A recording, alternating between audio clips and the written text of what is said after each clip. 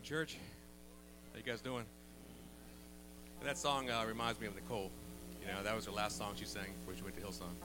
You know, I know we all miss her. I know her mom misses her. And, you know, I sent her an email yesterday, as a matter of fact, and she's on this Hillsong choir now. So they're singing all these show tunes, you know, but pretty cool. If you go online, search up Hillsong vocals, or you can find Nicole singing in the background back there. But all right, so we're going to do the song. I know you guys are probably, there's a lot of new faces at Haven Church these days. You know, so I just want to welcome you here today. You know, and we just need to open our hearts, Lord, to take in your spirit and let you move freely in this place. I know you guys probably know this song, but this song is one of our favorite songs. We've been doing it for over a decade now. And every time we do it, it has a new meaning to me and a new connection to the Spirit. You know, it's just a simple song that just, you know, if you take all your problems down in the river, let them wash clean in your spirit. So let's stand up. Let's just focus on why we're here today. Just here to worship. Let's just open with prayer today. Can we do that? Let's go ahead.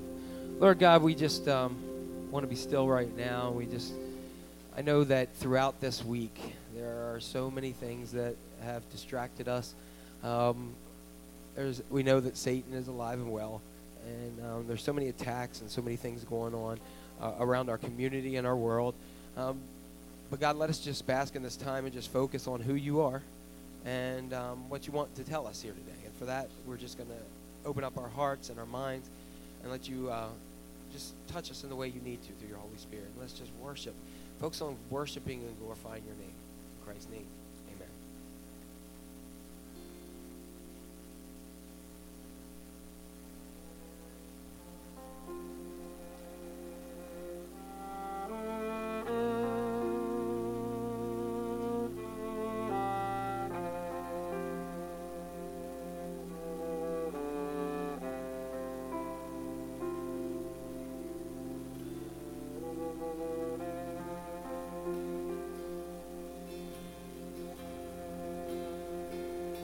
To the river I am going, bringing sins I cannot bear. Come and cleanse me, come forgive me. Lord, I need to meet you there.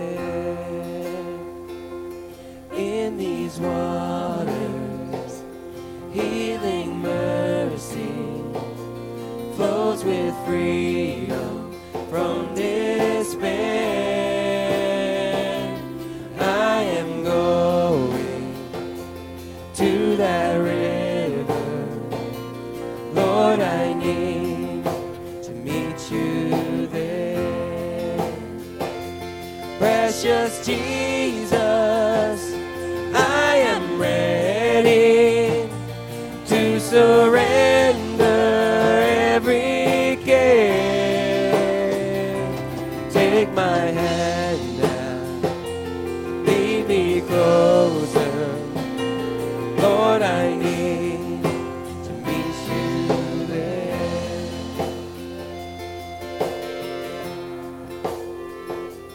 To the river I am going, bringing sin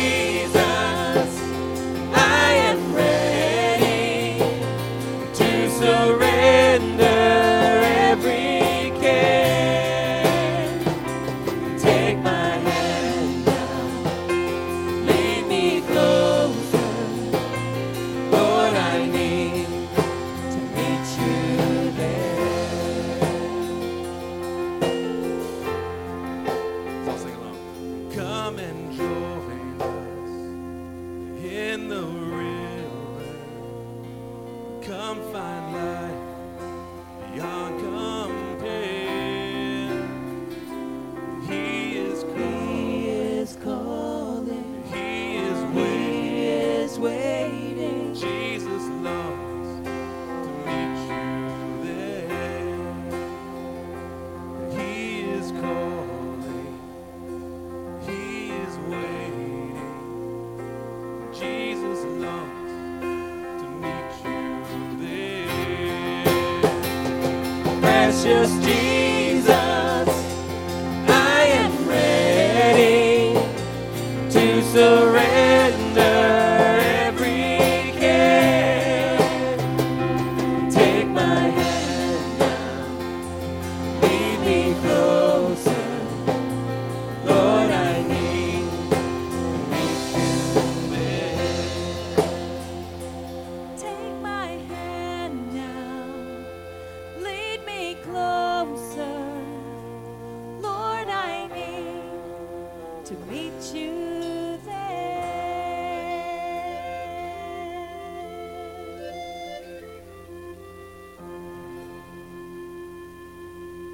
Amen. You may be seated.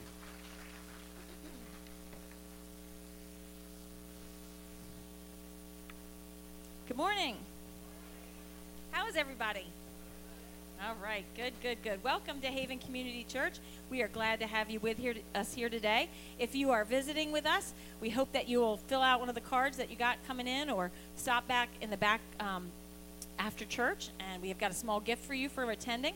If you fill out the card, drop it in the offering plate or bring it to us. That would be really great, and we hope you are blessed today by the service. In your bulletin are the announcements as per usual. Couple things to highlight. There will be no confirmation class today. A number of folks are out, so next week that'll pick back up if you're a part of that. Today is the day to order Easter lilies. You should have received a slip in your bulletin. If you want to order one, they're not only beautiful for the service on Easter, but they also can be given in honor or memory of someone. They're $7 a piece. And if you're interested, if you want to write a check, you can always drop them in the bulletin or in the offering plate. If not, Jim, raise your hand. You can either see my husband and do it online, or do a credit card payment or whatever. But today we need to try to get as many as we can today because we've only got a couple weeks left until we get close to that. So take advantage of that if you can. An announcement for Kate and Jake. Surf Fest, we're getting close, guys. I hope you all have it on your calendar for April 26th. One great piece of news is we now have all the project managers for all the projects, so thank you everyone for that. After church today, they'll be taking orders for t-shirts. They're $5 each, and I think you guys are going to be out this way, right? So if you're going to plug into that, please do. Stop there after church and take a look at that. I think that's all except for one more announcement. So why don't you come on up here for Footprints team. So thank you all for passing out the business cards last week. Today's week 2 of the Footprints to bring people into the fold of Haven. So what I'd like to do real quick, if you have been invited by anyone to this church, please stand up. Is that ever? Ever, not just today, ever. Okay. Okay, so I think that speaks for itself. Look how powerful that is. Just by you giving out one business card and someone coming, it becomes a domino effect. So let's take care of that this week. Thank you. God bless.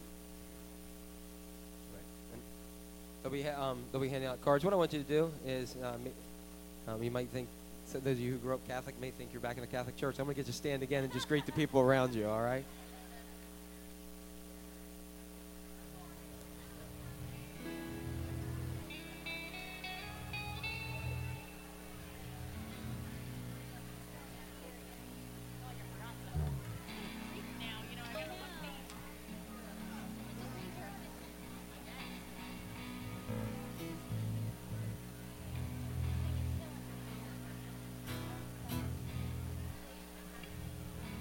All right, let's get back where we need to be. Always good to fellowship. One of the crazy things about church, yeah, you can stay standing up because I'm gonna make you stand up again.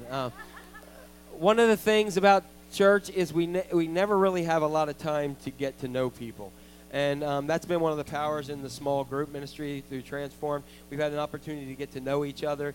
And it's cool for me as a pastor to go ahead and see people who've never met, who never knew each other, reconnecting and connecting and being happy to see each other. Isn't it nice to know that people are, like, even if you're walking through Walmart or the grocery store, that you look up and somebody sees you and go, hey, like that, you know. I mean, it's a good thing, right? Unless you're done something illegal. Unless you're in your curlers like people at Walmart. So, all right. We're going to start one more time with a prayer because this week I had a couple awesome occasions. I went to a friend of mine's Pentecostal church, and it was really kind of cool because it was supposed to be over at 9, and they had an evangelist from Atlanta, and they did not end, and people did not leave sometimes till 11:30 at night. So God was just moving there, really moving there. It was awesome. And then on top of that, I finished off the week with another thing, seeing people move all around. Melissa and I went and saw Casey and the Sunshine Band. And Casey is a little bit bigger. He said his name should be KFC and the Sunshine Band. But he can still sing, so it was great. So you guys got a challenge, Pentecostals and KFC and the Sunshine Band. All right, so let's see how you do. All right, so Lord God, we're just here. We're going to commit the rest of this time to you. Whatever we got going on the rest of the day, we know one thing, it'll be there. We know that if we got concerns, guess what? They'll be there. We know if we got worries, we might have them here right now, but we ask in the name of Jesus they go away so we can hear clearly what you have to speak to us. And God, let us let go. As Casey said, give it up. Let's give it up to you, God, and just go ahead and let's shake our spiritual booties. Amen. That's how you got to start church at Haven. There you go. We go back to the 70s, baby. Is that like K-Tel? Is that Blockbuster, Solid Gold? Silver Eagle 70s? Records. Yeah. You guys have those LPs sitting around your house? All right, well, I don't know about KC, but I know about what we're going to do right now. We got JC. Is even better than JC, that, right? right? Right? Yeah, his name's Jesus. In case you don't know, his name's Jesus, and he's altogether awesome. Now available on K-Tel. All right, let's go.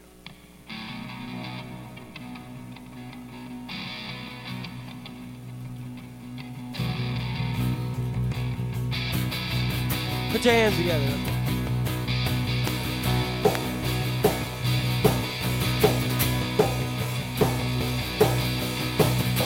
From everlasting to everlasting, you are God. Everlasting, everlasting, you are God. In holiness you stand secure, the God to shifting sand, unchanged by all the vanities of man. And as the nations rise and fall, your sovereignty remains. You are, who is he? You are the one true God. From everlasting to everlasting, you are God. Everlasting, everlasting, you are God. In faithfulness your love extends to times of turbulence, adopting those who call upon your name. And as the nations rise and fall, your sovereignty remains. You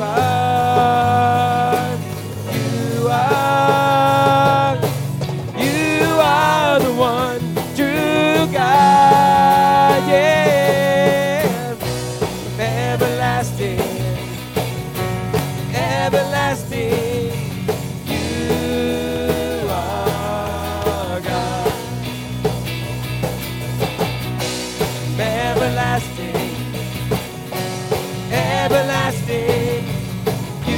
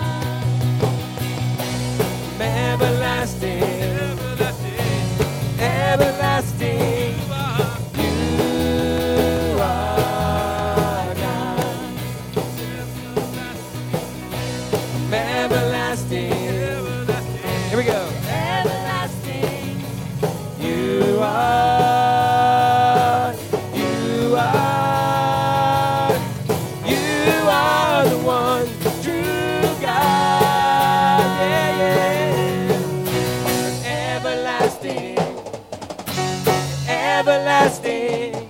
You are God. Are you out there? Let's hear it. Everlasting, everlasting. You are God. You are God. One time. You are God.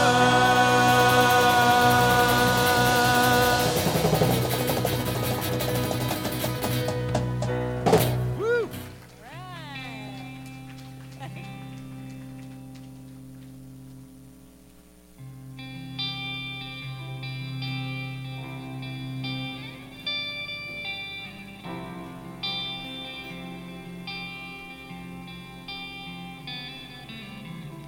You hear me when I call.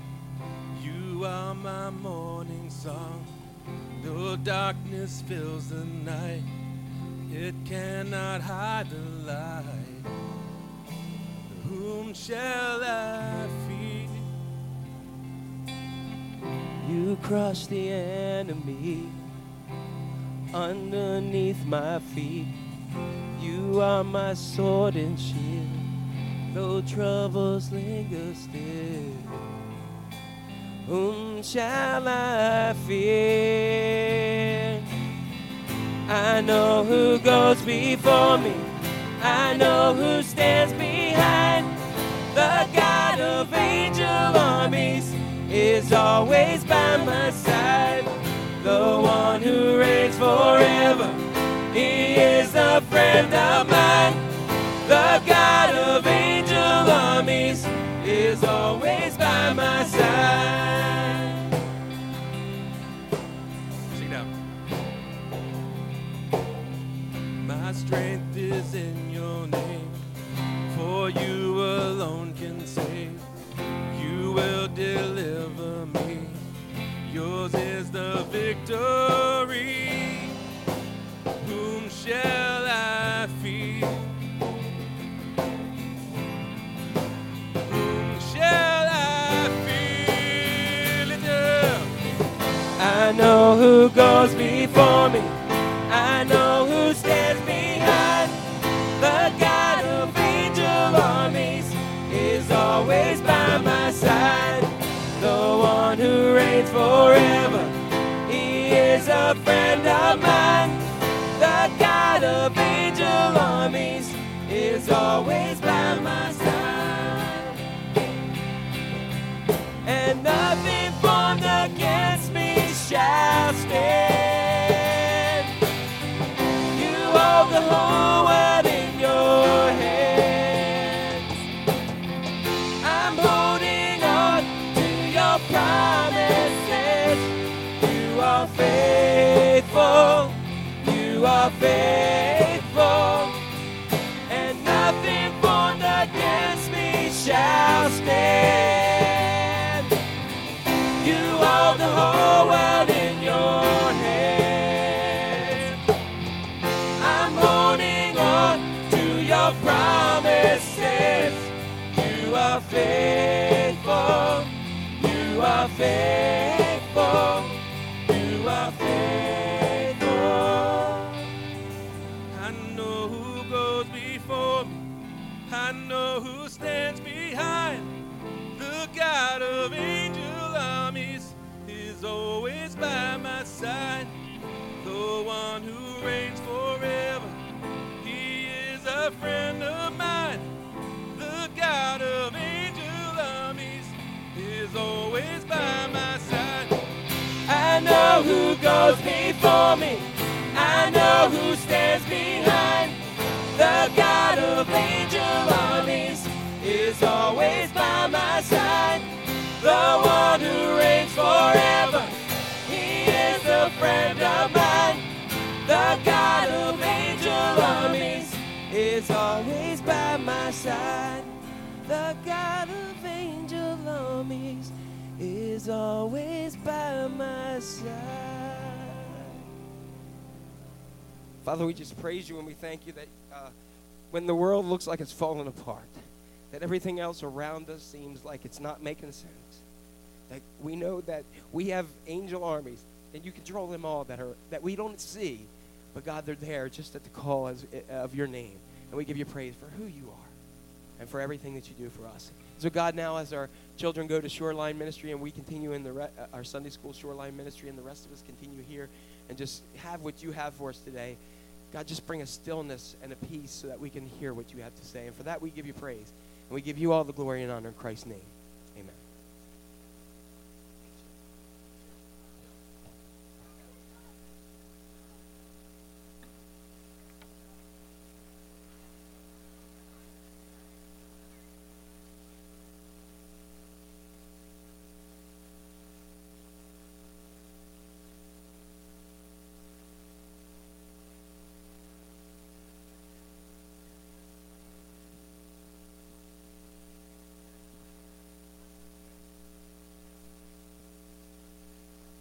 All right, just a point of remembering.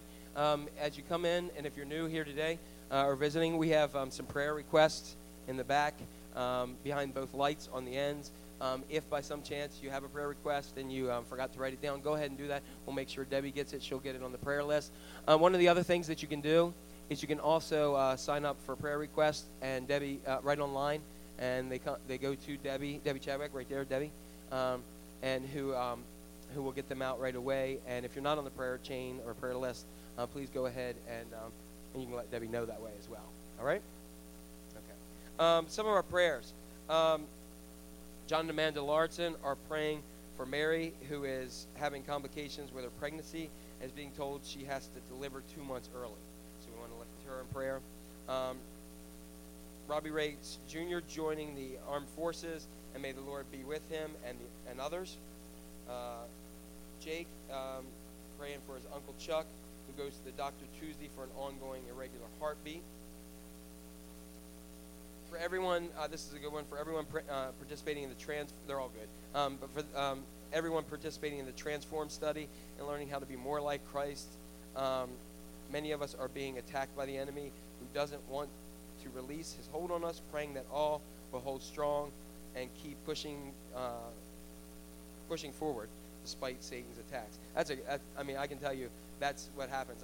Several people you've heard me say, the Transform study, people are loving it, but transformation is not always the most pleasant experience, because God needs to get us where he needs us to be. And Damien said she has a praise. She's been at Haven for about a year now and feels so blessed to have found this place. And where is she? Oh, there she is. Okay, over there. So we're glad you're here too, and you have that cute little baby running around or something. So that's good. All right. So those are our prayer requests. Do we have any other brief ones that we need to lift up? All right. Okay. Just continue to pray for God to just be revealed to more people. We in a couple weeks it'll be Easter. Hard to believe Easter was gone with last year at this time, but it's late, I guess you would say. But it's a great opportunity with the Footprints team. I pray for everybody who takes those cards that you just give them to people, because now's the time of year where people are looking where to go. So we hope that they'll come here and we have for one of our 3 services. Let's pray. Lord God, we just thank you once again for who you are, and for calling us to be here today as this place called Haven. Haven has its name because it's a safe place, a place where people can come and connect to you, and God, be strengthened and to just really know who you are. And so, Lord, right now, as you fill this place even more so with your Holy Spirit, we just ask that whatever it is that is going through our life, we had a tough winter. For some of us, it may be depression. For some of us, it may be concerns. For some of us, it may be health issues that were shared. For others, it just may be a praise that we're just so excited that you have brought us to a place where we feel strong with you. For others who I know who are going for tests, God, I know there's several people who have been going through tests that I've talked to the last couple weeks. Doctors and staff can't figure out what's going on. But God, we know that you know, and we know that you're a healing God, and we just claim healing on their body, on people's minds, and on their emotions. We're going to talk about, we talked about emotions, and we're going to talk about relational health today, and how God, just many of our hurts and our pains are due to broken relationships with others and also with you. And so whatever it may be that we need, we know that, Lord, you know that need and you can meet to it. You can meet it the way we need, not the way we want, but the way we need. And God, let us be reminded that in this next act, this act of offering, is an act of worship. It's not a time to be distracted. It's not a time to just non-focus. But through this is an important part of worship, that we return back to you a portion of what we feel grateful to give. Through our tithe, what you call us to give, and through our offerings, what we want to give above and beyond, God. Just anoint these. And as you did so long ago, there are so many ministry needs in this community. I could be as wealthy as Bill Gates and still not be able to scratch the surface. But God, you own the cattle on 1,000 hills, and you call us to be faithful in this ministry. And so help us just extend our worship by anointing and sending your Holy Spirit on these gifts and tithes. Multiply them and use them to further your kingdom here and around the world. For we ask this in Jesus' mighty name. Amen. Hey, before we get started on this next song, it's kind of a prelim to the song, and prelim kind of what Jack's going to talk about today for the service. Hopefully I make it through this little talk here real quick. No, already breaking down. First, I'd like to apologize to some of the people in the church that have probably seen me in some of my worst ways.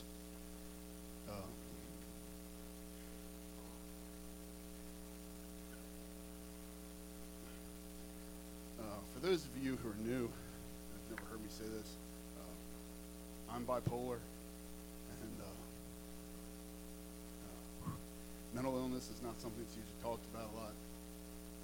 I'm probably one of the more vocal ones that do talk about it. Right on.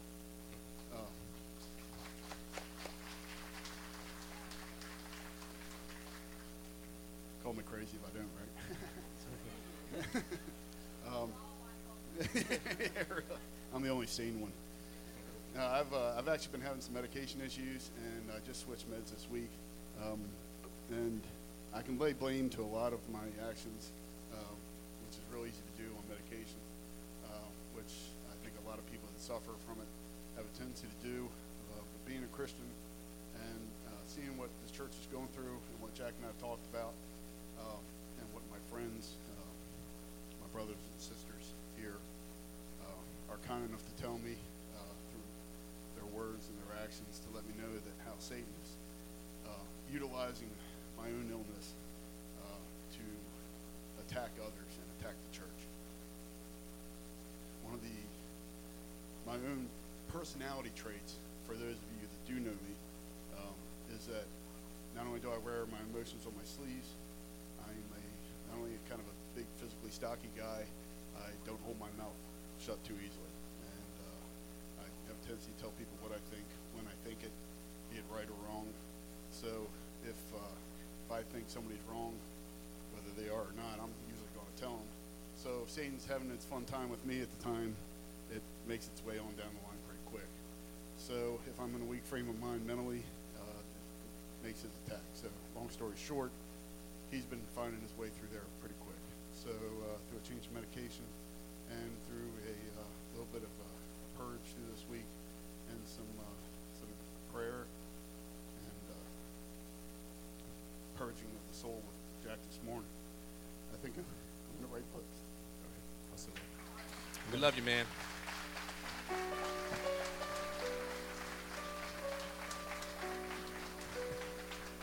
right. Let me get a show of hands. Who needs to be rescued? Who needs Jesus to come to your rescue right now? You know what? It's just, we all need rescue. That's the bottom line. We all do.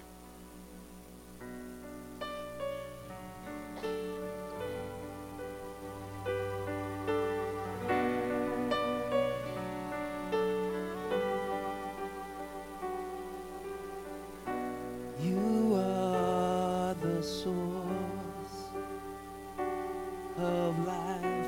I can't be left behind. No one else will do. I will take hold of you. Please stand. 'Cause I need you, Jesus, to come to my rescue. Where else can I go? There's no other name by which I am saved. Capture me with grace, I will follow you.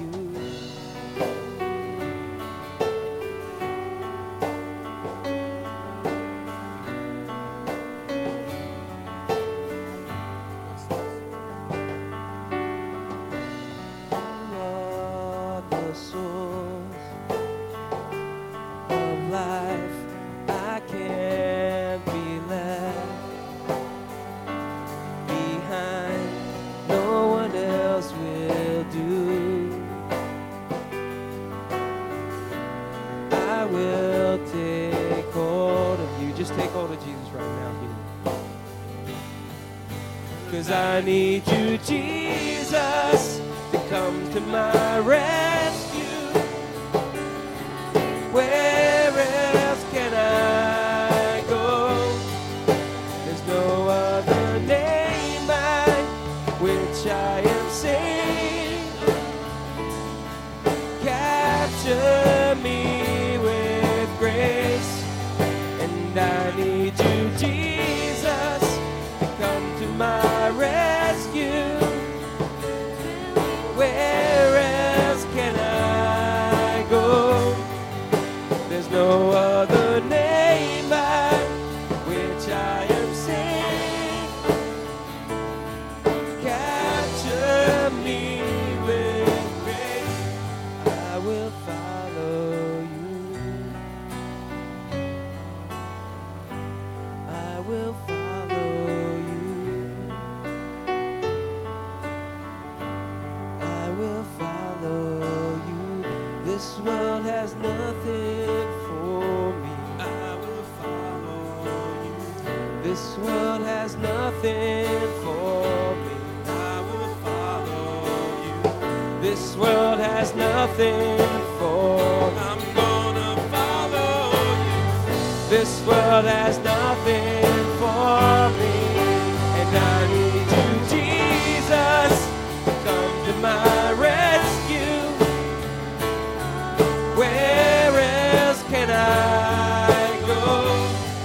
There's no other name by which I am saved. Won't you capture me with grace?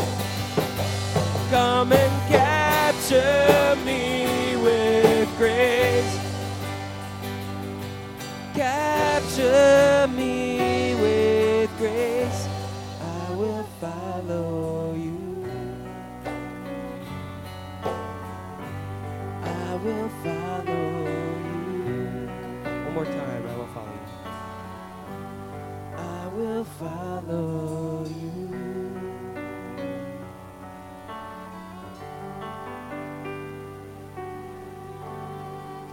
Amen. Just stop right now where you are and just, if you need Jesus right now, just kind of reach out. I mean, some of you don't want to lift up your hands. Just kind of where you are, just reach out and grab him. He's here and he's present, and he just wants to minister to you today. Just wants to love on you. Just wants to heal your hurts and the confusion. Just reach out and touch him. And Lord, we need you, and I'm just going to ask that we sing that chorus one more time as we're just reaching out to Jesus. Just don't worry about anybody. Just close your eyes around you and just focus on him. And I need you, Jesus, to come to my rescue. Where else can I go? There's no other name by which I am saved. Capture me with grace. I will follow you. I will follow you.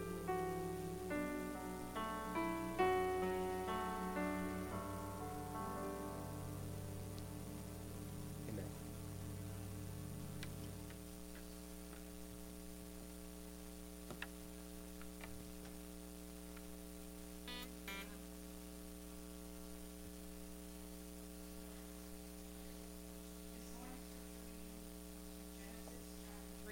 verses 6 through 19. When the woman saw that the fruit of the tree was good for food and pleasing to the eye, and also desirable for gaining wisdom, she took some and ate it. She also gave some to her husband who was with her, and he ate it.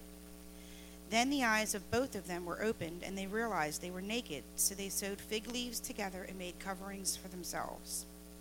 Then the man and his wife heard the sound of the Lord God as he was walking in the garden in the cool of the day, and they hid from the Lord God among the trees of the garden. But the Lord God called to the man, "Where are you?" He answered, "I heard you in the garden, and I was afraid because I was naked, so I hid." And he said, "Who told you that you were naked? Have you eaten from the tree that I commanded you not to eat from?" The man said, "The woman you put here with me, she gave me some fruit from the tree, and I ate it." Then the Lord God said to the woman, "What is this you have done?" The woman said, "The serpent deceived me, and I ate it." So the Lord God said to the serpent, "Because you have done this, cursed are you above all livestock and all wild animals. You will crawl on your belly, and you will eat dust all the days of your life. And I will put enmity between you and the woman, and between your offspring and hers. He will crush your head, and you will strike his heel." To the woman he said, "I will make your pains in childbearing very severe. With painful labor you will give birth to children. Your desire will be for your husband, and he will rule over you."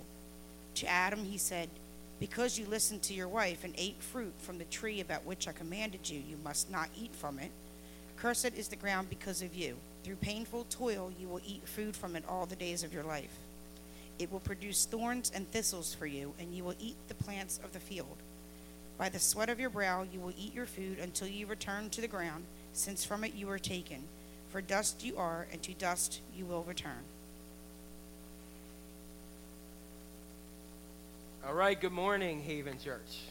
You can do better than that, right? Good morning. Good morning. All right, that sounds much better. You know, it's just really cool how, you know, you go through times and you recognize that Satan is alive and well, and you wonder where God is in it all.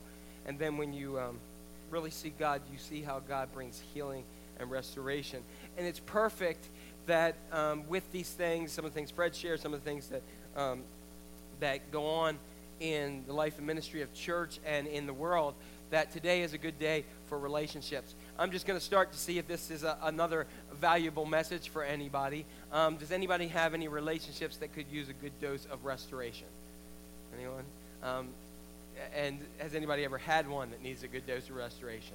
There we go. Okay. So welcome to Transformed. That's what we've been doing for the last several weeks. And we've been looking at transforming key areas of our lives. And we looked the first week at spiritual health. We looked at physical health. We looked at mental health. And last week we looked at emotional health. And that was the sermon I told you I did not want to speak at all. Until this week. I don't want to speak this one either. Because this week we're going to look at relational health. Transforming our relationships. How to make our relationships better. And what we want to do is we want to, you know, we could talk all year about relationships. Many people do. But one of the things I want to talk about is how we diffuse or deal with the fears that tend to wreck our relationships. And we have so many of them. And in order to do so, we are going to go all the way back to the book of Genesis. We're going to go back to the beginning, to the original couple, Adam and Eve, because that's where all the problems started. Thank you very much, Adam and Eve. Just think about it. If it wasn't for them messing up, we'd all be sitting here naked. I understand there are some churches in the world that you can do that. I will never be a pastor of that church, and you are all very thankful for that. That's right. So when we look at this, it's really cool that God created the entire universe, and then he decided to create man and woman because he wanted a family. We wouldn't be here if God didn't want a family. He wanted to go ahead and create them, and he created them special. Yeah, he had animals and stuff, but we were created. He said, let's create man and woman. Let's create them in our image, talking about the image of God and the divine triune God. And so we're created with a purpose. We're special than everything else that was created. So he made Adam in the Garden of Eden, a perfect paradise, and he could have everything he ever wanted, except Adam was lonely as well. And so God made Adam there. He put them together. And I think God did that in two ways. He wanted him to see the need to live out his own life. And importantly, I think God said, you know, here's Adam. He's pretty good, but I can do better. So God created woman, right? And after he did that, after a while, God made Adam out of dust and dirt.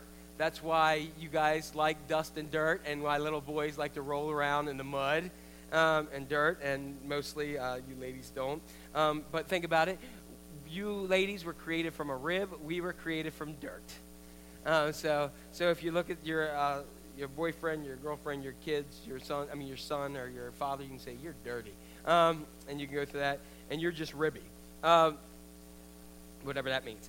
But there's some great symbolism in this. And I remember seeing a poem years ago. You notice that God did not create a woman from Adam's feet so he could stomp all over.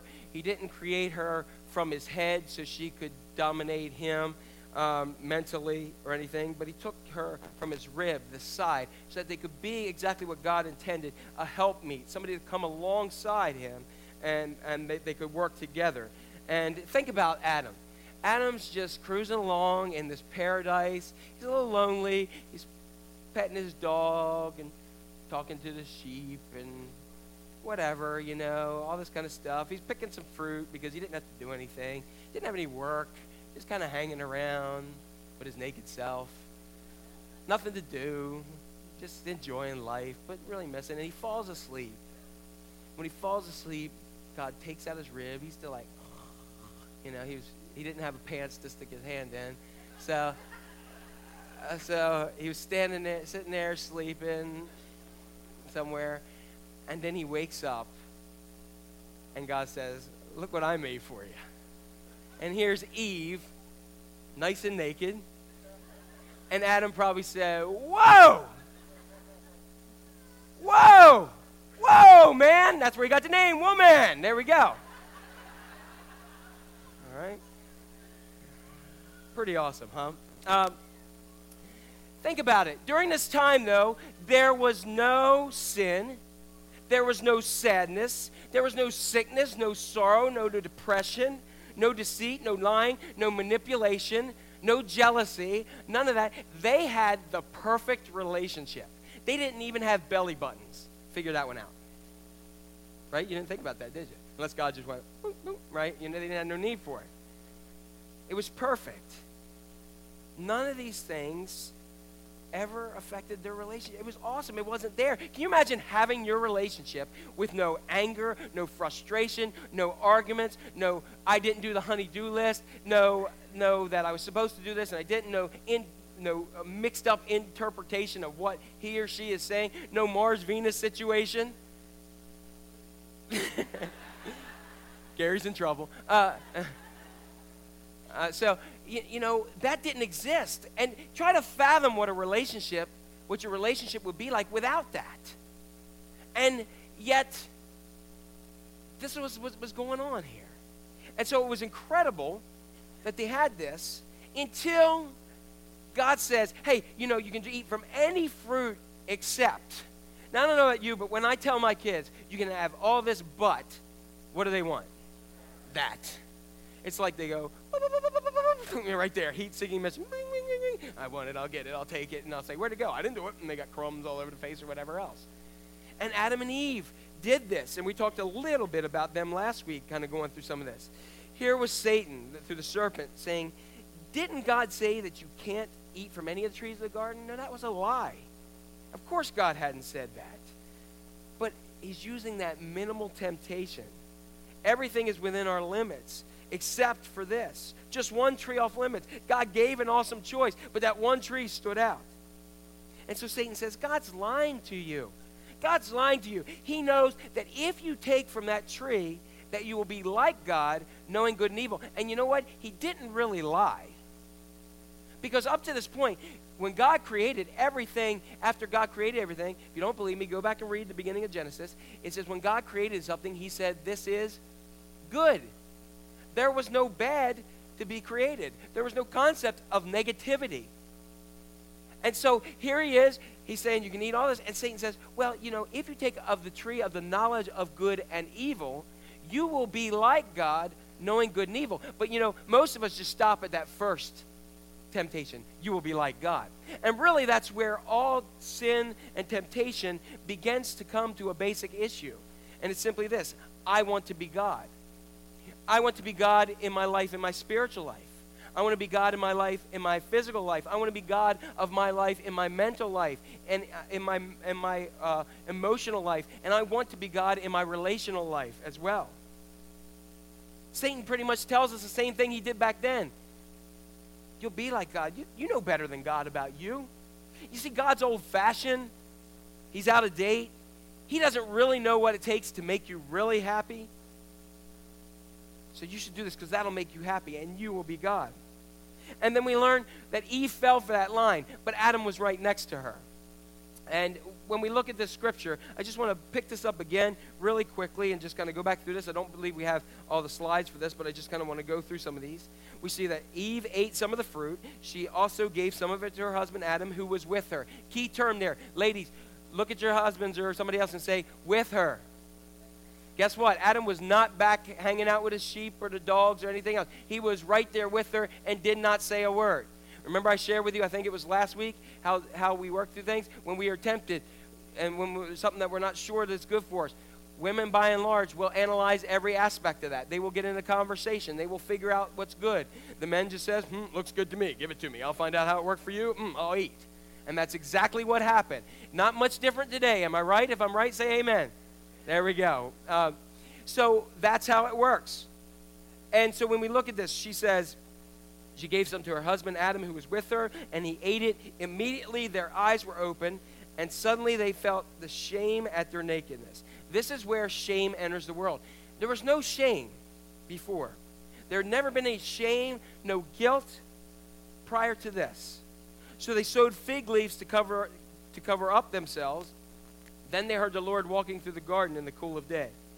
And they hid from God among the trees. But God called to Adam, "Where are you?" And Adam replied, "I heard you coming, and I was afraid." Notice fear. There was no fear until this point. Can you imagine what your life would be like if you weren't afraid of anything? Afraid of nothing at all. He said, "Because I was naked, so I hid." And God said, "Who told you you were naked? Have you eaten from the tree that I commanded you not to eat from?" And Adam said, "You gave me this woman." I'm glad you see that. Didn't you love that? You gave her to me. He went from whoa man to, get her. And she gave me the fruit, and I ate it. And God said to Eve, "Why did you do this?" Eve replied, "The serpent deceived me, and I ate it." So God said to Eve, "Because you disobeyed me," in other words, because you didn't do what I told you to, there's going to be a curse now. Everything's broken. One of the things that's going to be broken is childbirth. He says you'll have greater trouble in pregnancy and great pain in childbirth. How many of you have given birth or seen someone give birth? Would you say, thanks, Eve? Okay. And you'll desire your husband. In other words, you're going to love and want your husband. But here's what's going to happen. He's going to lord over you. In other words, there's going to be conflict. There's going to be domination issues. There's going to be struggle for power. There's going to be a struggle from relationship. You see, God created male and female to journey through life together. From that point is where the battle of the sexes began. From this point on, it began mostly throughout history, began to treat women as property. They're not your property through life. God created you to work together through life, to have somebody who's there with you walking through life. And throughout history, the church has been one of the greatest institutions for keeping male dominance and keeping women down from their God-gifted abilities. Wrongly. And then God said to Adam, guess what? Because you disobeyed me and sinned with your wife, the ground you work is now cursed. And though you'll eat what you planted, your fields will have weeds, thorns, and thistles. How many have ever tried to get rid of weeds, thorns, and thistles? If that was corn, we would never have to farm the ground at all. Am I right? Guess what? I am so tired of weeds, thorns, and thistles in my life. There would be no weed eaters. There would be, you just have nice grass and nice plush stuff. But because Adam did this, you got all that junk. And for the rest of your life, you'll have to sweat and work hard to get your food until you yourself are returned to the dirt that I created for you. Isn't that interesting? God says, you know what? You're going to bust your tail all the days of your life, and what you're going to have at the end of this because of what you did is you're going to be dirt. You're going to be dirt. It's a fascinating story filled with an enormous spiritual truth in it. But I want to point out the relational truths that exist here. So let's get into this today. Again, those of you who are visiting with us, you have your bulletin right there, and I hope you'll go ahead and take a good look at that. If you're techno savvy and you have one of those QR code things, hit that, and you can go ahead to our Facebook page and post anything you want there, and it would be good so we can look back at this. But the things we're going to deal with is how our fears wreck our relationships. And the first thing that we're going to do is, right underneath that, is number one, the first fear we learn is this, the fear of exposure. That's the first thing, the fear of exposure. And you can add a dash to this and add this on that same line. The fear of exposure makes me distant. The fear of exposure, and we have a slide that says makes me distant. It will make me distant. Okay? The fear of exposure makes me distant. Have you ever wondered sometimes why I can't get, you say, why can't I get close to people? I'd like to be closer to my wife. I'd like to be closer to my husband. I'd like to have that intimacy, that soul passionate intimacy of partnership. Why can't I get close to people in my life? Because the fear of exposure makes me distant. And here's the truth. And if we're really honest, so I want you to be really honest with yourself. There is a lot about you that you do not like. There's a lot. You don't like it about you, and because you don't like it about you, you certainly don't want anybody else to know because they won't like it about you as well. And if you deal with that, the fear is that you won't be accepted by others. And I've seen and I've dealt with so many broken people in their lives because they've been covering up something that they don't like about themselves. And for fear that if somebody finds out, this is what happens, and it's a great tool of the enemy, if somebody finds this out, it's going to ruin everything. Rather than going and accepting help and being vocal, you know, the church used to be a place where people came and held each other accountable. One of the things that they would do is they would come and they meet together and they'd spend the first however long it took, usually in small groups, sharing about how they failed God this week, or something called discipleship denied. If we went around the room today and shared at least one thing that we failed God on, we would probably be here, if I'm estimating right, probably be here for a couple hours, maybe all day. And that's just me. We all have a long laundry list. But now we've adapted to this realm where we want to cover it up, put on good smiley faces, and keep trying to press it down, because if that gets out, it's going to be a problem. So what I do, I separate myself from people. In Genesis chapter 3, verses 9 and 10, it says, God called Adam, "Why are you hiding?" And Adam said, "I was afraid because I was naked, and so I hid." Let me say a couple things. Whenever God asks you a question like this, and he asked Adam, look at what he asked. He asked two questions, and I want you to ask those. First thing God asked Adam is, "Where are you?" Now, God was not blinded that he didn't know where Adam was. I think more importantly, he was asking, where had Adam gone to? Because when we are afraid of exposure, we begin to, it changes us. It changes how we think about things. And so he asked Adam this question, where are you? And the second question is, why were you hiding? God never asked a question that he doesn't know the answer. He knew both those answers. He wasn't asking it for his own benefit. He was asking the question for Adam's benefit, because he wanted Adam to own up. He wanted him, as they say, man up. He wanted Adam to do something that is very difficult in our society today, to take responsibility for the fact that he had run away and is hiding. I'm going to say this, and I want you to get this. I don't have a blank on this, but I think it's an important statement. Any transformation in any area of your life, including relationships, only happen in the fact that you own up to your own responsibility, that you haven't been who you ought to be. As long as you think, I've got a great marriage and it can't get any better, I've got great friendships, they're not going to get any better, it's fine, and as long as you're in denial, there is no recovery. There's no transformation. So it starts with owning up and being honest to God and being honest with yourself about that my relationships are not what they could be. They could be a whole lot better. I want you to circle the phrase there on your bulletin, I was afraid and I hid. Because they go together, being afraid and hiding. Fear always causes us to hide. So ask yourself the question, what are you hiding from today because you're afraid? What are you pretending not to know? What are you pretending isn't a problem in your marriage? What are you pretending isn't a problem in your life? What are you pretending isn't a problem in your relationships because you're afraid of fearing the truth? God does not want you to fake it at all. God wants you to face it. What are you pretending not to know? I was afraid and I hid. Also circle this phrase, I was naked. Everybody say that with me. Didn't expect to say that today, did you? What does it mean to be naked? It's talking more than just physical nakedness. There's an emotional nakedness. To be naked means, and anytime in Scripture they talk about being naked, it means that you're exposed. It means you're vulnerable. It means that you're out in the open. There's nothing to be seen, nothing to be hidden. It means you're unprotected. And how many of you really, really like to be vulnerable in life? Anybody? Not many of us like to be vulnerable. Vulnerability leaves us out in the open. And so, one of the things that I found in my life is one of our deepest needs in life is to be loved. Even people who say, I don't need anybody, I don't need any love, I don't need this, they want to be loved. They want to have a relationship. And one of your deepest fears is being seen for what you really are.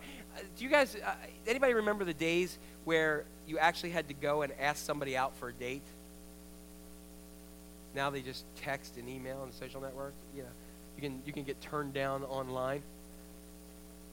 Which I'm like, that's cheap. Go, you know. But like where you had to get muster up and you're all nervous and you're like, but because you know and why were you nervous? You're afraid of getting shot down.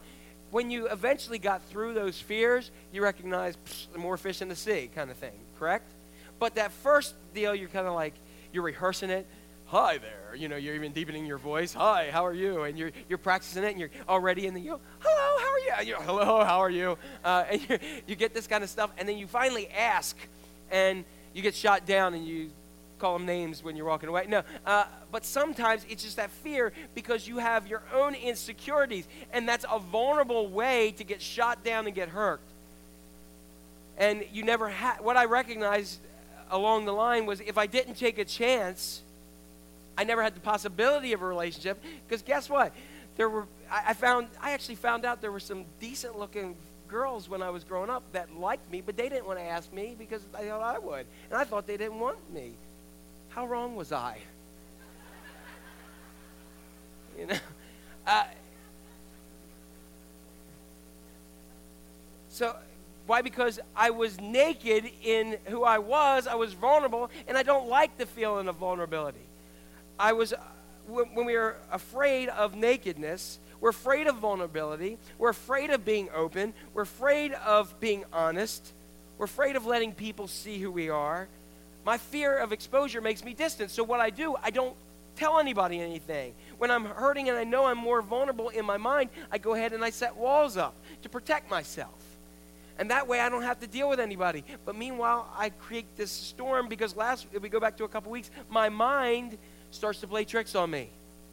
And it affects my relationships because when I start to believe what I think I am is what other people think they are, it makes a big mess.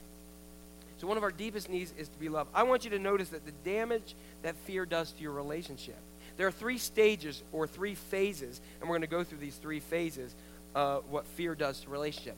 And the first thing is it brings shame. It brings shame. Every time I hear that term shame, I want to sing that shame, shame, shame, shame on you. Anybody know that? Watch the news? Sorry. Okay. The first phase is shame. Just forget that. We'll delete that from the video. Write that down, shame. Look at verse 7. Once they disobeyed God, the first thing that entered the relationship immediately was shame. It says they suddenly felt shame at their nakedness. When you carry shame, you are easily embarrassed. When you carry shame, your fear of embarrassment trumps almost anything else. Shame makes me more self-conscious. Shame makes me more nervous. Shame makes me feel being more humiliated. And so what am I going to do? I'm going to avoid that at all costs. Shame means I'm easily mortified, because if you have any of those things in your life, it means that you haven't given to God, and you're afraid that he's going to see and others are going to see. So phase one that they felt and we feel is shame. The next thing, which I believe is the most popular today, is cover up. It covers, we cover up when we're trying to conceal who we really are, our true selves. This is in the second part of verse 7. It says, so they sewed fig leaves together to cover themselves. Have you ever seen a fig leaf? Anybody ever seen a fig leaf? A fig Newton, yeah.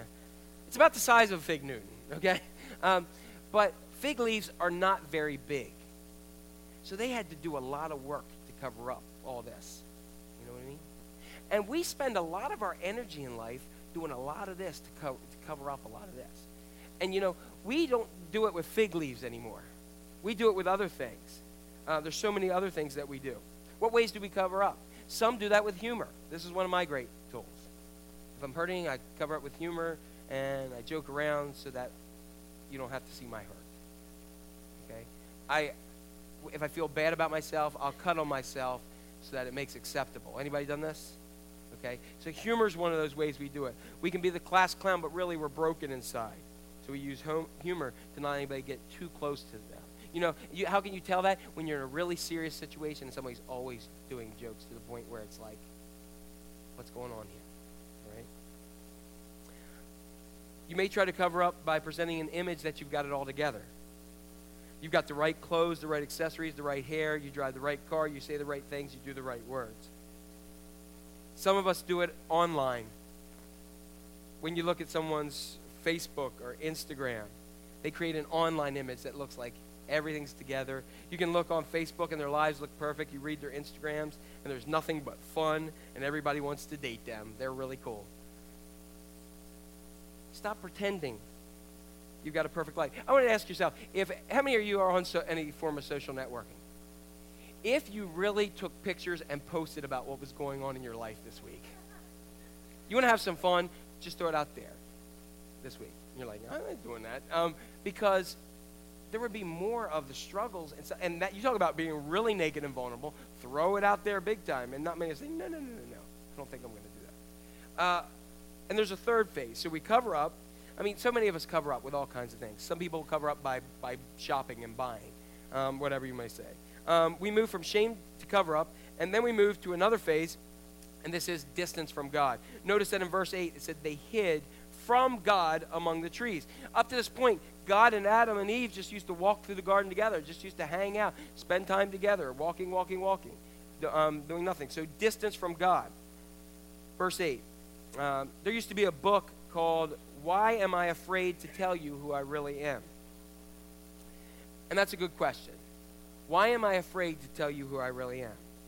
The answer to that question was the reason why I'm afraid to tell you who I am is this. Because if I shared who I am really, then you may not accept me. And then I'm up the creek without a paddle. You know, if I put on an image, I can portray to you anything I want to be. Some people can say, Jack, you're the happiest guy. You have no issues. When I see you, you're always smiling. You're always caring about other people. But I can tell you there's parts of my life, and there's a lot of my life, where I'm down and I'm upset and I'm frustrated and I'm hurt. That's a lot of what goes on in me because I'm going through this transformation myself. And in doing so, at times I put on, and like Fred had mentioned today, you can usually tell with my face. You can tell when I'm mad. You can tell when I'm frustrated. You can tell when I'm upset. And those things happen. It takes on my life. And I try to put on the good face. And sometimes I'm successful about that. Sometimes I'm really good. Other times I'm not. One of the things is, in this, as we look at this, they hid from God in the trees. And it caused them to be disconnected from God.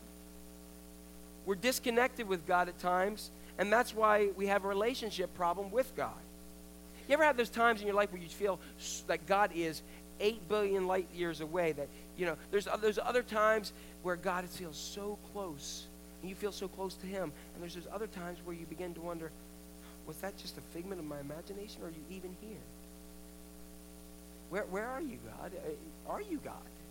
We go through those things because of what we're going through and and most of those times, what I find out is because we're spending a lot of times hiding in the trees from God. We've covered ourselves up. We've patched ourselves up. We've hidden. We have this. So those are 3 areas that we have fear. So the next thing, that's the 3 phases. The next thing that we have here of how our fear ruins our relationships or wrecks our relationships is this: the fear of disapproval. The fear of disapproval. And what we find out, disapproval has this effect on us. Disapproval makes me defensive. Disapproval makes me defensive. Anybody deal with things defensively? Okay. No, you don't. Okay. We move from simply hiding and running and covering up, but then we move to actively attacking people. We're not just hiding, now we're just hurling and throwing things at people. From this stage now, we have a fear of disapproval, and I start to point the finger at everybody else. And you hear people say, yeah, I hear what you're saying, but you did that, and they did this, and that person told me, and this, and... Sound familiar? And we start to do that. The more critical person you are is probably the person that you are more fearful of disapproval from others. Let me say that again. The more critical and the more perfectionist and the more attacking someone else, they're usually putting someone else down. Probably is because you're dealing with more fear of disapproval. That's the way it shows up. The more fear of disapproval in my life, the more I'm going to point at other people. The more I'm going to blame other people in my life. There's an example, and I've seen this time and time and time again in life. The people who are on television, who are commenters or deal with stuff on TV, the people they attack the most is most for them dealing with their own issues. I've seen time after time pastors who take an issue or a group or something and speak out the most against it. It's what they struggle with the most. Time and time and time again. We've had people who go out and scream about how weak-minded people who are involved with drugs are, and then you find out a couple months down the road, guess what? They're dealing with their own addiction. You have people that deal with all kinds of sexual sins, and they point the finger at people and say, you're wrong, you're wrong, you're wrong, which they may be, but guess what? You find out just a few times down the road that they're struggling with the same thing.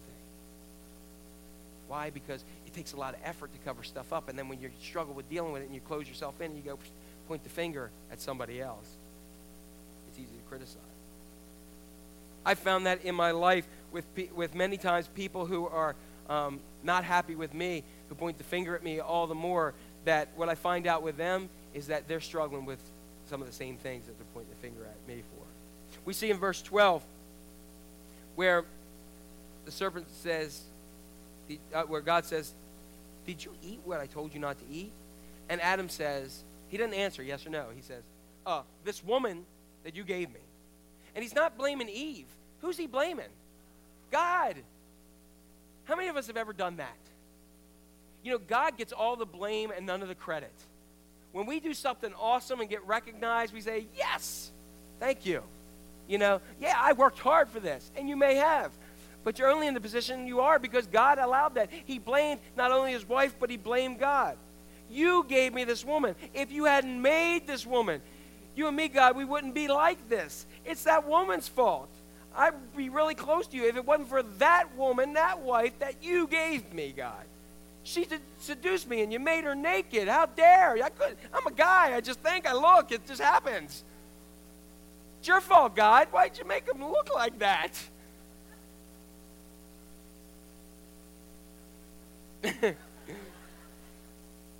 Blaming God. Blaming God. He's passing on the blame. And remember, a couple weeks ago, I started this by saying blame is about this. You spell blame, be lame. You're being lame when you're blaming. Take ownership. And I got to tell you, ladies, Eve wasn't innocent in this. She starts to do the same thing. In Genesis 13, Eve says this, that serpent deceived me and ate it. So Adam blames his wife and God, and Eve blames the snake or the serpent, which in turn she's blaming God because God created that too. So who gets the raw deal in all this? God. This happens in your marriage and your relationships all the time. If anybody says anything to you, your wife says something to you that you feel is a hint of disapproval, you immediately get defensive. I do this all the time. And I know very quickly when I've done it because I get the look. You know what I mean, guys? And she'll say, wait, make sure you get this. And I say, I got it. Uh-oh. Because it's not about her. It's about what's going on in here. Or what's going on in here. Or what's vulnerable here. This happens all the time.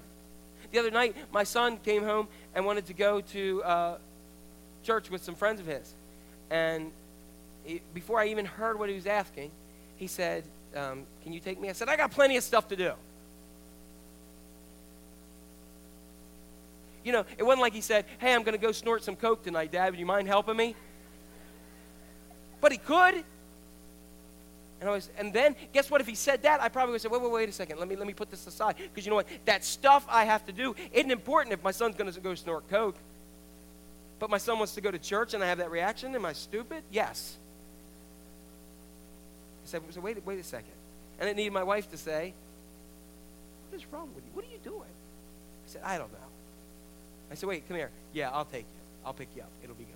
And guess what? It was good for me, too. Guess what? That work was still there. Guess what? That work still got done. Guess what? The stuff that didn't get done will still be there. Guess what? My son wanted to go, as a 15-year-old, almost 16-year-old, to go be in the presence with Christians.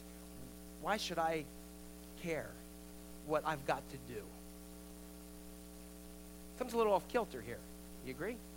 How many things in your life are you sitting around hiding and covering up and dealing with and lashing back out at because your fear of disapproval makes you defensive? The third thing, my fear of losing control makes me demanding. Woo, I just stepped on some toes there, didn't I? Shake them off. There we go. My fear of losing control, it makes me demanding. Makes me demanding. The result of Adam and Eve's sin is this. They lost control. They lost control of everything. They lost control of their future. They lost control of their destiny. They got kicked out of paradise, and they're feeling totally out of control. You know why? Because they were. They weren't controlling anything at this point. Their fear made them lose control of everything. Let me say this. This is another thing I want you to jot down. The more out of control you feel, the more controlling you become. The more out of control you feel, the more controlling you become.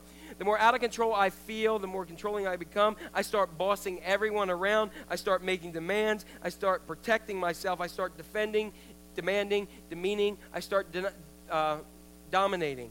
The more insecure you are, the greater need to get your way. I will give you an example. Have you ever seen anybody who has spent an extended time, or they're not happy, and I know we have some nurses and medical staff here, somebody who's in a hospital bed and has no control over what's happening with them? Have you ever had people that are just completely like the devil sitting in the bed, just barking out orders, saying the most ruthless, nasty, confusing? Anybody ever seen this? It could be your own parents, and they will tell you that you're the most ungrateful, nasty individual, and they will treat you horrible, and you will look at them and go, what is wrong with you? And you look at your kids and you say, if I ever get that way, just take me out. Just take me out right now. Just punch me, knock me out, get me rid of it. You know what I'm saying here? And why? And I found this out when I did some chaplaincy in the hospital a year. Because they have no control over everything else. What they do have control over this, and they think they have control over you, and even if they don't, they're going to make your life hell by demanding. Am I right, medical staff people? Right. Because that's all their control. So they want to do that. The more their lives are out of control, they don't want to sit in a hospital bed. They don't want to waste away. They have plans, dreams, visions. And so now, if my life's miserable, I'm going to make it miserable for everybody who walks in the door. You know, you can walk in the door and you can say, hey, how's it going? And they'll say, it sucks. You're like, oh, I want to go back out, you know. And that's nice to what they say, am I right? It has everything to do with what's going on in them and their fears than what it has to do with you. Because our fears make us lose control. If you're a secure person, you don't need to have it your way all the time. You don't. But if you're insecure, you've got to have it your way all the time. Advertising appeals to our insecurity all the time. Have it your way. We'll take care of you. You can have it done this. You don't like it that? We'll change it for you. Go ahead. Go ahead. It gives us power. It gives us influence. We like that. The more out of control you feel, the more controlling you become. Look at verse 16 where God says to Eve, you'll have yearnings for your husband. In other words, you're going to love your husband even though you're both messed up. But he will lord over you. The Berkeley version, it says he will lord over you. The Berkeley version says this, he will dominate you. Again, this is where the battle of the sexes occurred. There would be no men are from Mars, women are from Venus if it wasn't for this. Two planets came crashing together in this verse of Scripture. All the confusion, all the conflicts, all the jockeying for positions of power and authority, all that goes back to this situation, sin. Sin just means missing the mark of what God intended. Relationship is not, a relationship that's always a battle and conflict is not a fun relationship. I've seen people who just are, it's like World War III every day, and I'm like, how do you do it? How can you stand it? What's going on here? And we create it more so. Why? When you're not cooperating, you're competing with each other. And if you'd like to move from competition to cooperation in your marriage, why don't you do that? Where you're not fighting against each other, but fighting with each other.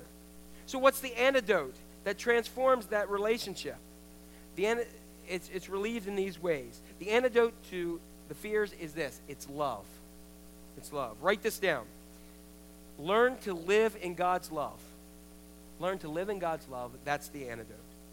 I must live in God's love. You don't have this in your bulletin, but I want you to just jot this down on the side, and we have it up on the screen.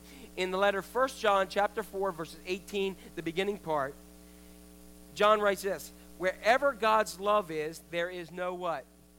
Fear. Because God's perfect love does what? Drives out fear. God's perfect love drives out fear. Write that down. No fear. You remember those things that used to have the shirts? No fear. No fear. Guess what happens? When God's perfect love comes in the front door, fear bolts out the back door. They're never in the same place, God's love and fear.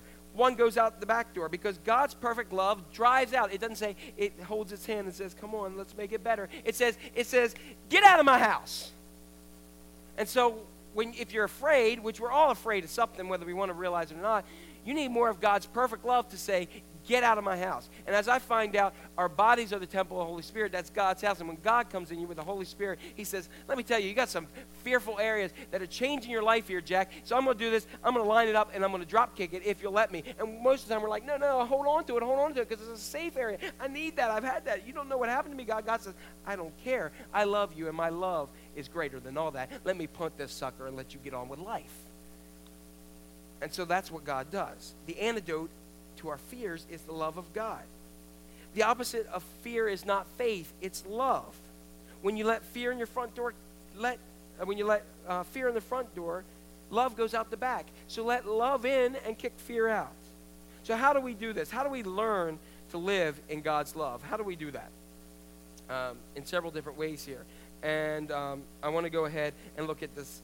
To do this, I want to look at the second verse, first part of that verse, John 4:18b. It said, so the first part was, wherever God's love is, there is no fear because God's perfect love drives out all fear. In the next part, it continues, it is the thought of punishment, negative consequences that makes a person feel fearful. It's the thought of punishment. So as we look at this, what is the thought of punishment? And about negative consequences. How many times have you been afraid to tell the truth because of the consequences? Now, I have a very creative youngest son. And Amy can tell you that from having him in Sunday school. And he likes to do things that probably aren't the holiest, but he just is very ornery and creative. He gets that from me. And in doing so, he came home one day and was asked to tell me, here's how the conversation went. And I'm going to protect him, so I won't tell you what he did. But he says, the conversation went like this. I walked to the door, and Melissa goes, tell your father what you did in Sunday school. And it wasn't horrific. Amy's still here, okay? And he says, he kind of mumbling. Don't spank me. I have no clue what you're talking about. Don't punish me. Like, what are you talking about? What did you do? And eventually, he takes off running, and he's far across the room. And then he tells me, it's really funny. And then he, well, it wasn't funny, but it was. And then he runs away and hides. You know why? Because it wasn't the fear of what he did. He had a good time doing it. It was the fear of the consequences to his actions. And many of us are like him. We spend time doing that. We're afraid of the consequences. How many times have you gone out and you didn't want to say what you really believed because of the consequences that may happen? You hold back so many times. You hold back a lot of yourself. There are people that have been married for 50 years that hold part of themselves back because they're afraid of the consequences that'll happen if they actually open up and reveal themselves. So, okay, Jack, I got this love thing. So how do I learn to live in that love? And that's how we're going to finish up here today. And we're going to do this with a couple different things. How do I go ahead and do that? Well, number one, every day. How do I learn to live in God's love? Every day, surrender my heart to God. Every day, surrender my heart to God. Last week we talked about emotions. We talked about that is the biblical word for emotions is heart. Our heart. It's a symbol of our center of our emotions. So when you get up in the morning, and I've been really trying to make this part of my deal every day before I get up. God, before I even start this day, I surrender the center of my emotions, my heart to you. God, I want you to be the Lord of my feelings, Lord of my emotions. I want you to control my mind and emotions, my mind and my heart. I surrender it to you. I want you to fill me with your love. Why? Because God is love. And where that love is, you get closer to God, the more he fills your heart with love. The further away you get from God, the more fear occurs. The more worry, the more insecurity, the more hopelessness fills you. Let's look at these things. In Job chapter 11, verses 13 through 18, it's a rather longer verse, but you might even want to memorize even if it's longer. It says, surrender your heart to God, turn to him in prayer, and give up your sins, even those you do in secret. Let me say that again. Even those you do in secret. You can do that first thing in the morning. You can sit on the side of your bed. You can say, God, I want to surrender my heart to you. God, I know that I'm going to do some stuff that's going to be what you want me to do. I want to give that up too today before I get there. Surrender your heart and turn to him and pray that your sins you do in secret. Then, notice the benefits. You have a statement, then you have benefits. Then you won't be ashamed. Shame will vanish from your life because you've already committed it. You've already been honest with God. You will be confident and fearless. Your troubles will go away like water beneath the bridge, and your darkest night will be brighter than the noon. Then you will rest safe and secure, filled with hope and emptied of worry. Does anybody want that of your life? Look at what it says here. You have 3 commands and 8 promises in that verse. I like things like that. 3 commands and 8 promises. Every promise has a premise. Surrender your heart to God. God, I want to give you my emotions and everything. Turn to him in prayer. Talk to him in prayer. Give up your sins. That's called confession. When you confess, you say, God, what I was doing, I was wrong. The attitude was wrong. I shouldn't have done that. You need a clean heart. And he says, okay, you do this, then you get 8 benefits. That's a good trade-up for me. 3 to 8. If I was going to give you $300 for $800, I would take that bargain. You're going to take that verse and write it everywhere you have. It should be the screen that comes onto your computer. So you can say, I'm going to do these 3 promises, and I'm going to receive these. Test God on this. The next thing, every day I remember. What do I remember? I remember the way God loves me. Pause every day and remember that if the world hates you, or you feel that way, that you have a God who loves you.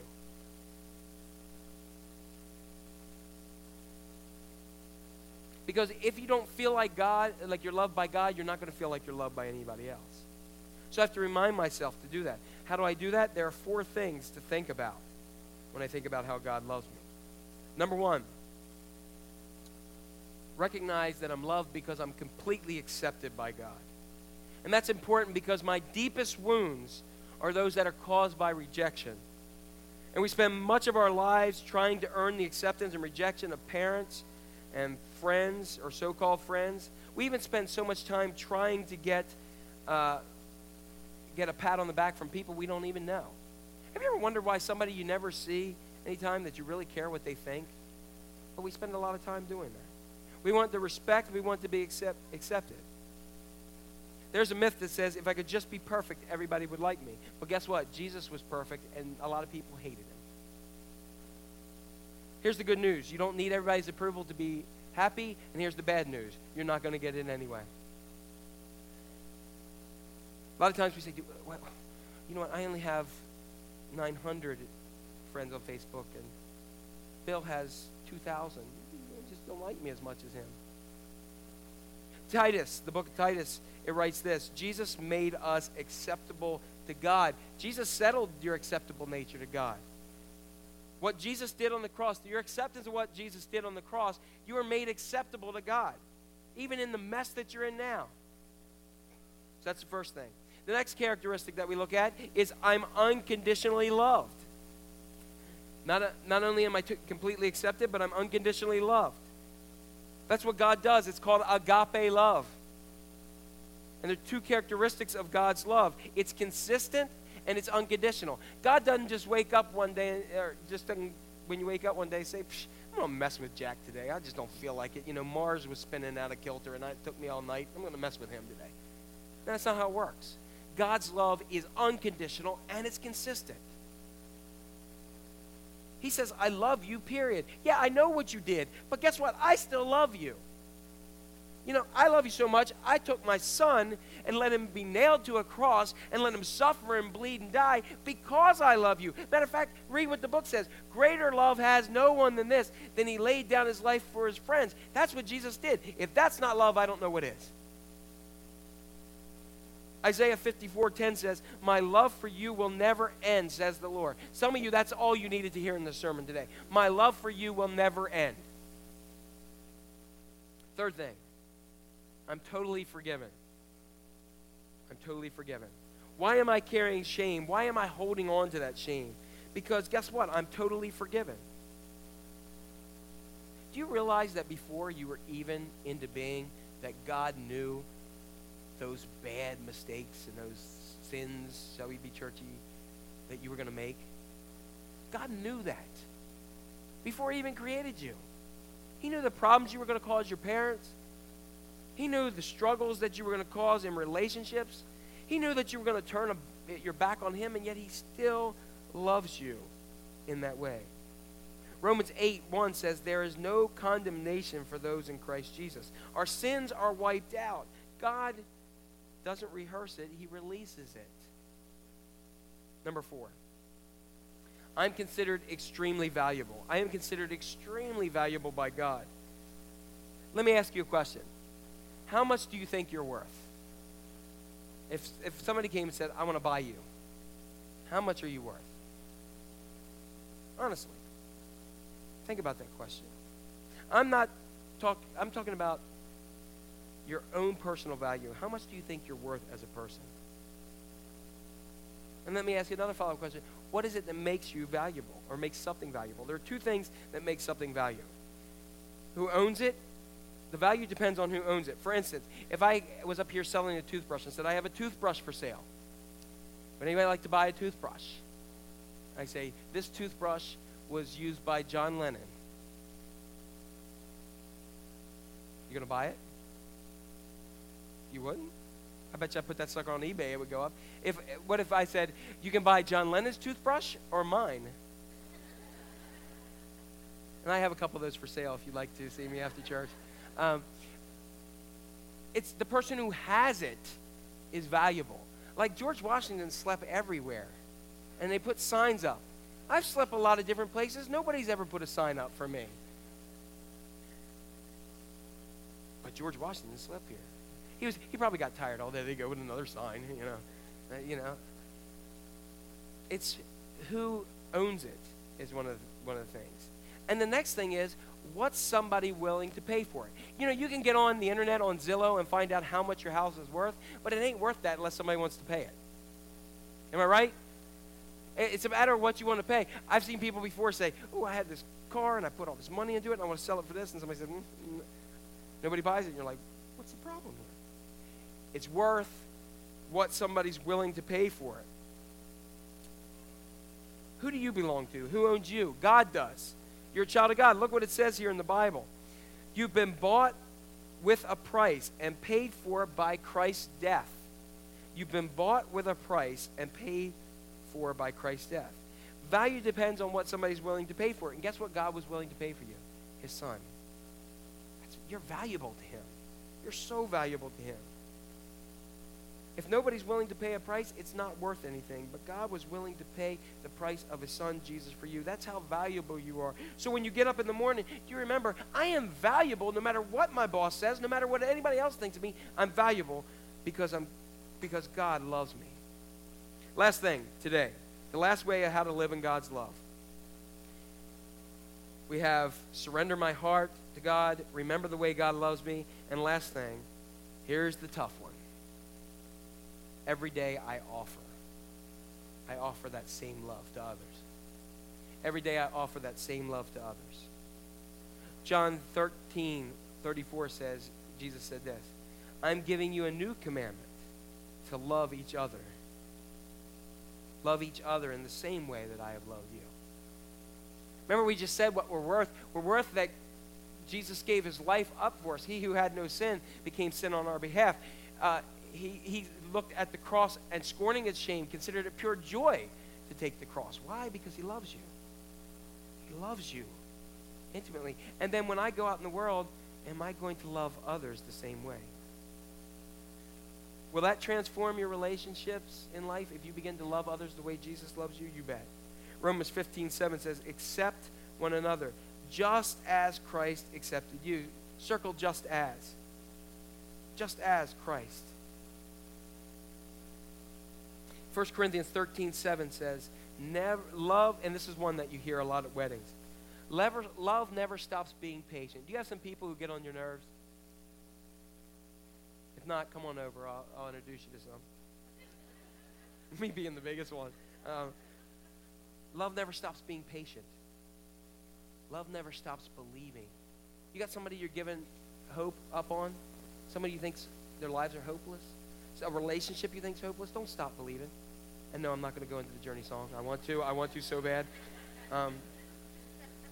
You guys did too, didn't you? So, one of the greatest. Okay. Love never stops hoping. Love never gives up. There's 4 nevers there. This is how God loves you. God never stops being patient with you. God never stops believing in you. God never stops hoping in you. God never gives up on you. So don't do that with other people. Offer that love with other people. Extend that love to other people. Don't stop believing as an expression of faith. God says, I believe in you. Love extends. When we do that, love extends grace, which is undeserved favor, and expresses faith. 3, love expects the best. It never stops hoping, and it never gives up. You need this message today. I need this message today, and God spoke to you, and you know it. Praise team, please come up. If you want to transform your relationships, then I'm going to invite you to follow me in a prayer. I want you to stand where you are, and the lights will drop down. We have an altar if you want to go ahead and get really naked before God and vulnerable and just say, God, stepping out from this pew, I got to let my strength and masculinity down to just get still before my daddy. And I'm just going to say this prayer. So say this prayer in your mind as I go through it. Dear God, I admit that I made a mess in my relationships. They're complicated, they're broken, and they're not the best. I've often settled for less than best, and they need transformation. And God, before you change them, I'd like you to begin by changing me. Deliver me from the 3 fears that I've learned about today. I can see how they make me distant, defensive, and even demanding. So today, and in each day from now on, I want to surrender my heart to you. I'm doing this right now. As we started by singing, I need you, Jesus, to come to my rescue, a part of that is just surrendering my heart and my emotions to you. I want to learn to live in my life in love for you, filled with your love. Please replace my shame with your love, and when I'm afraid to let others see the real me, remind me of how you see me. Remind me of who I am in you. Thank you that you accept me completely. I thank you that you love me unconditionally. And all of you just say thank you to God in your minds and in your hearts, that he forgives you totally and that he paid a price because he finds you extremely valuable. So now, dear God, help me accept others as you've accepted me. Help me love others unconditionally the way you've loved me, and help me forgive others totally just as they have forgiven me. And help me value others as much as you value me. I want to be known as a loving person. I want to be a person where love just radiates from them. Help me extend undeserved favor and love, which is known as grace, to people around me. And help me express faith in the people around me, even when they mess up. And help me expect the best in the people around me. And help me endure and be patient and hoping and never give up when it doesn't turn out the way I want it to. I want to live my life in love. And I humbly ask this in your name. There's so many questions in my life and in my relationships, and God, I know you have the answers. And I'm just going to submit my life to you today. In Christ's name, amen.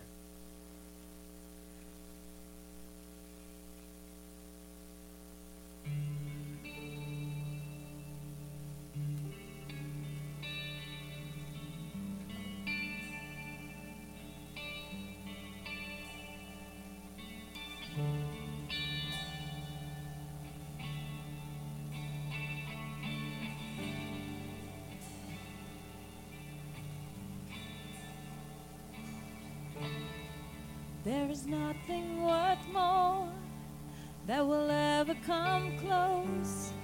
Nothing can compare. You're our living host. Your presence, Lord.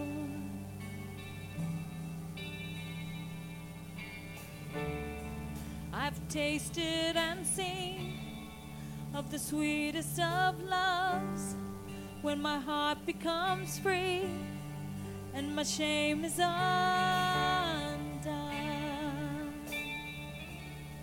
Your presence, Lord. Holy Spirit, you are welcome here. Come flood this place and fill the atmosphere. Your glory, God, is what our hearts long for, to be overcome by your presence, Lord.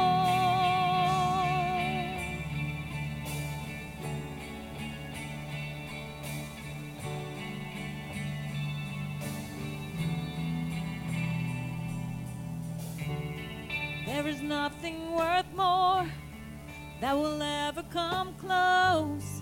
Nothing can compare. You're our living host.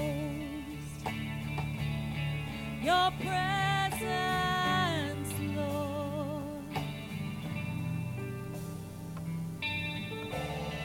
I've tasted and seen of the sweetest of loves, where my heart becomes free and my shame is undone. Your presence, Lord.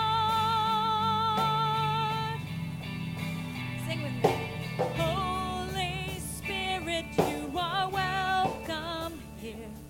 Come flood this place and fill the atmosphere. Your glory, God, is what our hearts long for, to be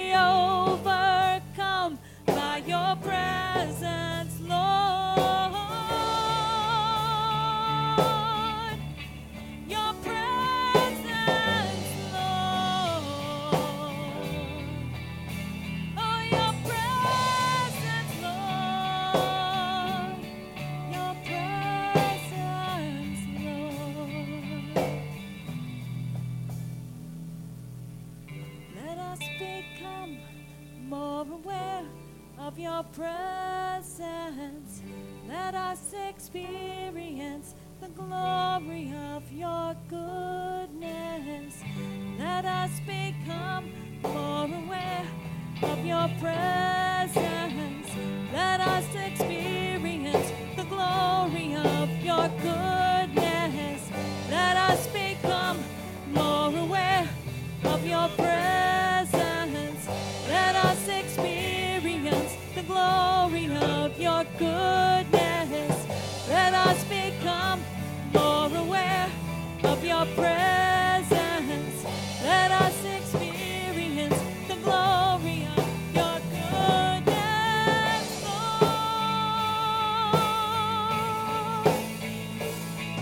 And Holy Spirit, you are welcome here.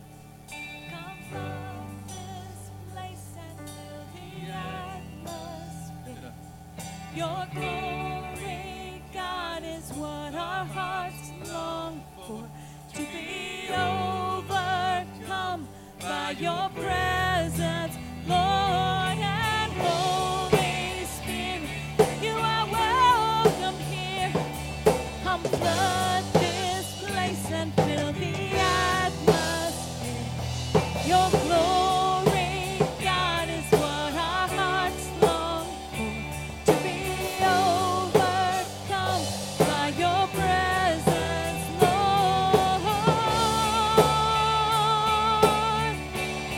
Overwhelmed by your presence, Lord. Your presence, Lord. In this place. One more time. Holy Spirit, you are welcome here. Come Surrender our flood hearts. this place and fill the atmosphere. Your glory, God, is what our hearts long for. To be overcome by your presence, Lord. Amen.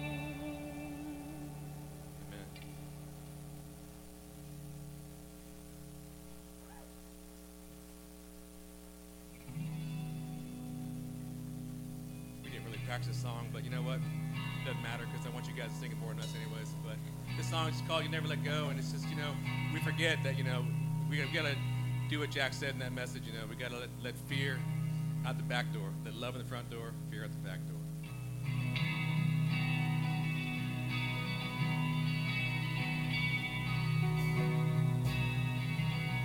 Come on, Fred. Even though I walk through the valley of the shadow of death, your perfect love is casting out fear. And even when I'm caught in the middle of the storms of this life, I won't turn back, I know you are near. Fear no evil, for my God is with me. And if my God is with me, whom then shall I fear? Whom then shall I fear? Oh no, you never let go. Through the calm and through the storm. Oh no, you never let go. Every high and every low. Oh no, you never let go. Lord, you never let go of me. Sing it, Fred. And I can see the light that is coming from the heart that holds on. A glorious light beyond all compare. There'll be an end. And there will be an end to these troubles. But until that day comes, we'll live to know you're here on the earth. Go. And I will fear no evil, for my God is with me. And if my God is with me, whom then shall I fear? Whom then shall I fear? Never let go.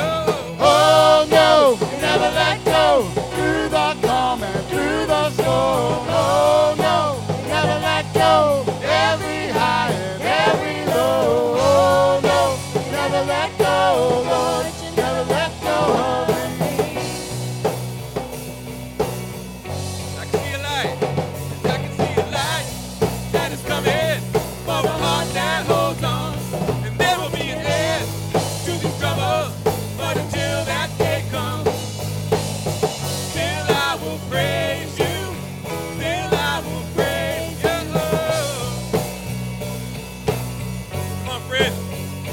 I can see a light that is coming for the heart that holds on. There will be an end to these troubles, but until that day comes, still I will praise you. Still I will praise you. Come on, church. Sing it. Oh no, you never let go. Through the calm and through the storm. Oh no, you never let go. Every high and every low. Oh no, you never let go. Lord, you never let go of me. Keep on running and you never let go. One more time. Sing it. Oh no, you never let go. Through the calm and through the storm. Oh no, you never let go. Every high and every low. Oh no, you never let go. Lord, you never let go of me. Lord, you never let go of me.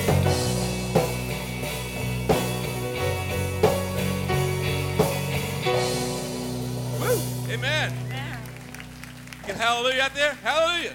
Praise God. Just really restore broken relationships. And as the verse of Scripture, our memory verse this week from 1 Peter says, above all, love each other deeply because love covers a multitude of sins. Have a great week. Which leads me to believe